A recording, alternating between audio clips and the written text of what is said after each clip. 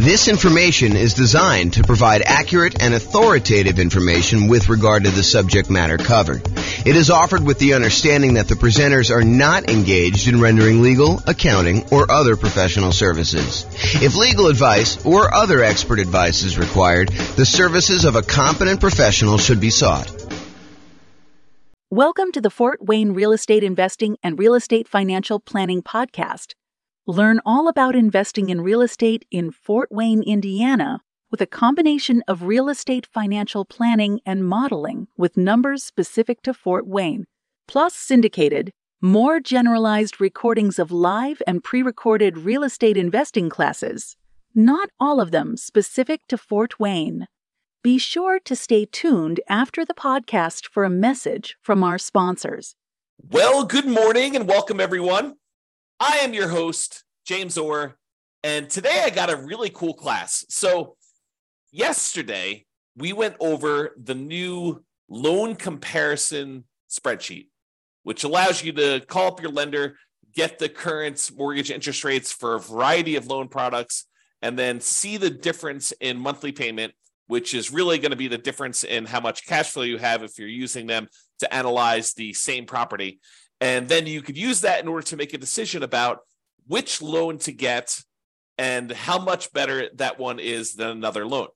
And so the next thing that occurs to a lot of folks is, well, how do you actually compare and see what the difference is between one loan product and another loan product? And the most common version of that question that I personally get is, should I put 15% down or should I put 20% down when buying a rental property? And the reason I think this one comes up the most is a lot of folks believe that minimizing the amount of money you have investing in the deal is the optimal strategy, that is going to be the best way for you to approach investing in real estate, and that you should minimize how much you have in a deal every single time you buy a deal. And I'm here to tell you that there may be times, there may be some situations where that is not the best thing for you to do. And I hope to explain that to you here today in this particular class. This class is going to be a really short class about the question, should I put 15% down or should I put 20% down when buying a rental property? And I will also warn you that you cannot just use my numbers.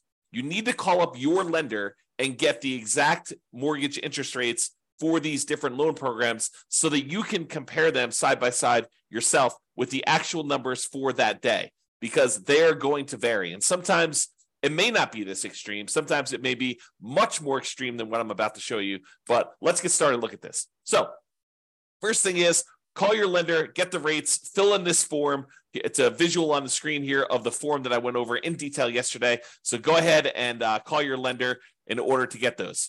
As I mentioned, your numbers will undoubtedly be different than what I'm showing you.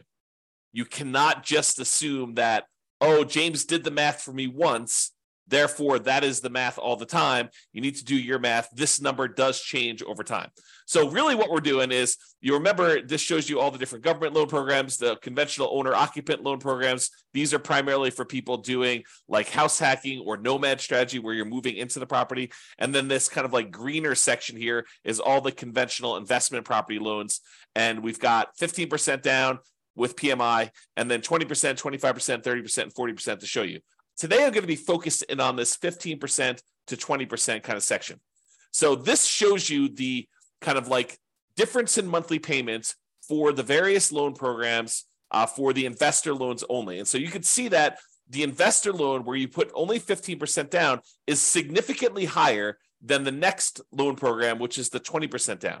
In fact, if you just look at the difference in size of the drop here, you can see that the difference in size of the drop between going from 15% to 25% is way larger than the drop from 20% to 25%.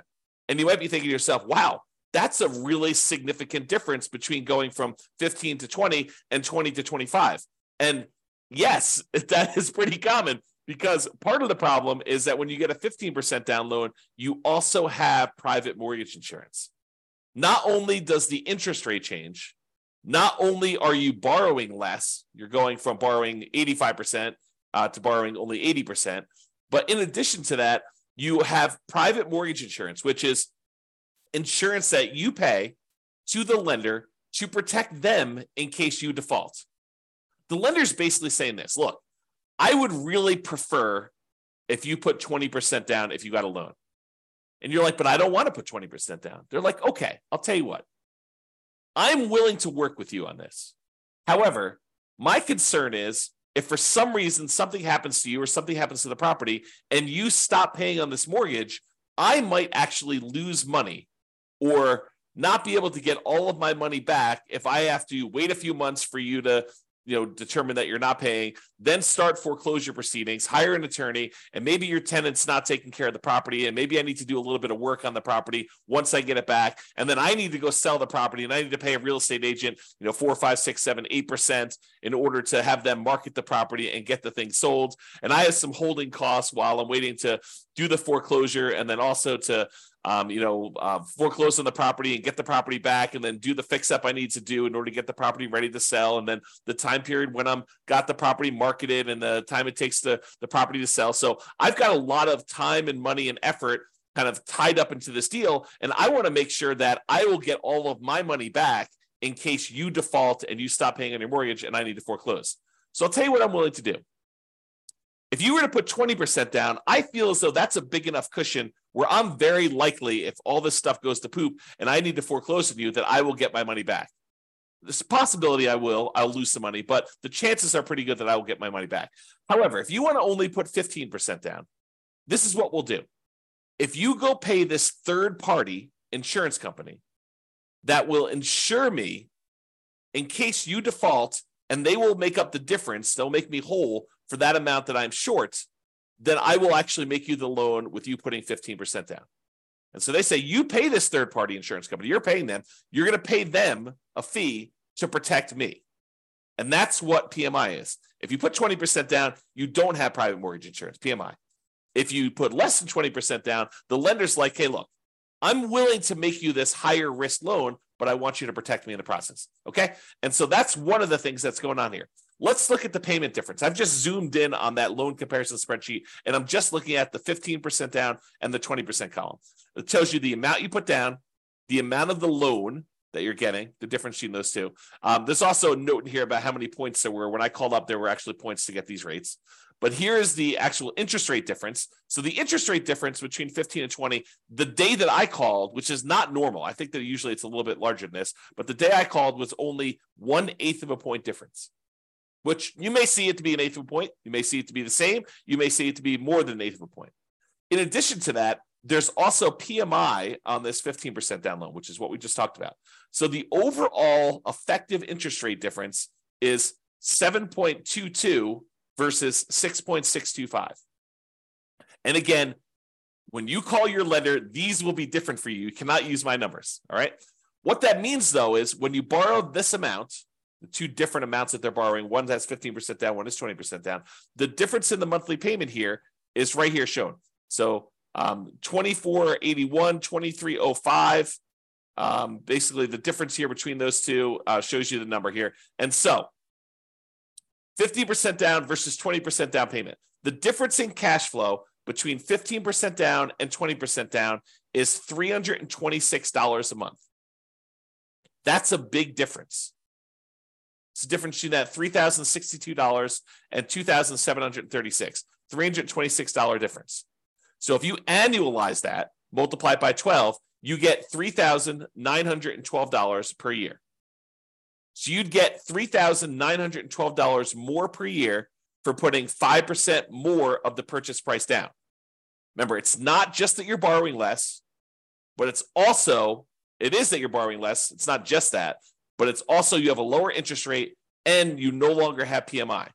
So for the extra $22,500, which is 5% of the purchase price in this case, that you put down, you earn $3,912 per year more, which is a 17.39% return on the extra down payment. Now, technically, you'd save a little bit more on closing costs because your closing costs on a loan that's smaller is a little bit lower, but we're not taking that into account. It's relatively small.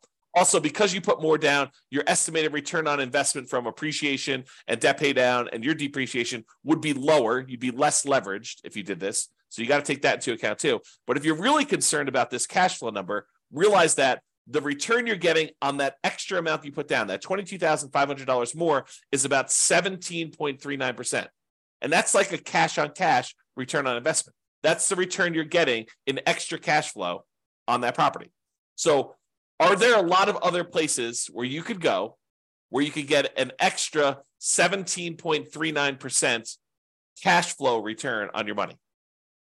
Yeah, sure. If you buy a rental property, typically it's more than 17%, but part of that is like deferred return. It's like your cash later return, your appreciation and your debt pay down return. This is really all about cash now. It's money in your hand from cash flow. So 17.39%. Not a lot of places that I know of where you can get that, especially on a lump sum of money of this size. So in conclusion, it's not just about borrowing less. Putting more down tends to also improve your interest rate and eliminates PMI. You can determine the difference in payments to estimate the difference in cash flow, since the income is going to be the same if you're analyzing the same property. Then you divide that difference in annual cash flow by any extra you had to put down to estimate the extra return in cash flow that you're earning on that extra down payment. And then you got to ask yourself, can I earn that return or better somewhere else with similar risk characteristics? Okay. So the idea is do this calculation yourself and decide whether it is worthwhile for you to put this extra money down. And yours may not be 7%, 17%. In fact, it's very likely to not be 17%. Yours may be more in the line of, if I get a 5% return or a 10% return. Some cases it might be a lot more, maybe 20% return.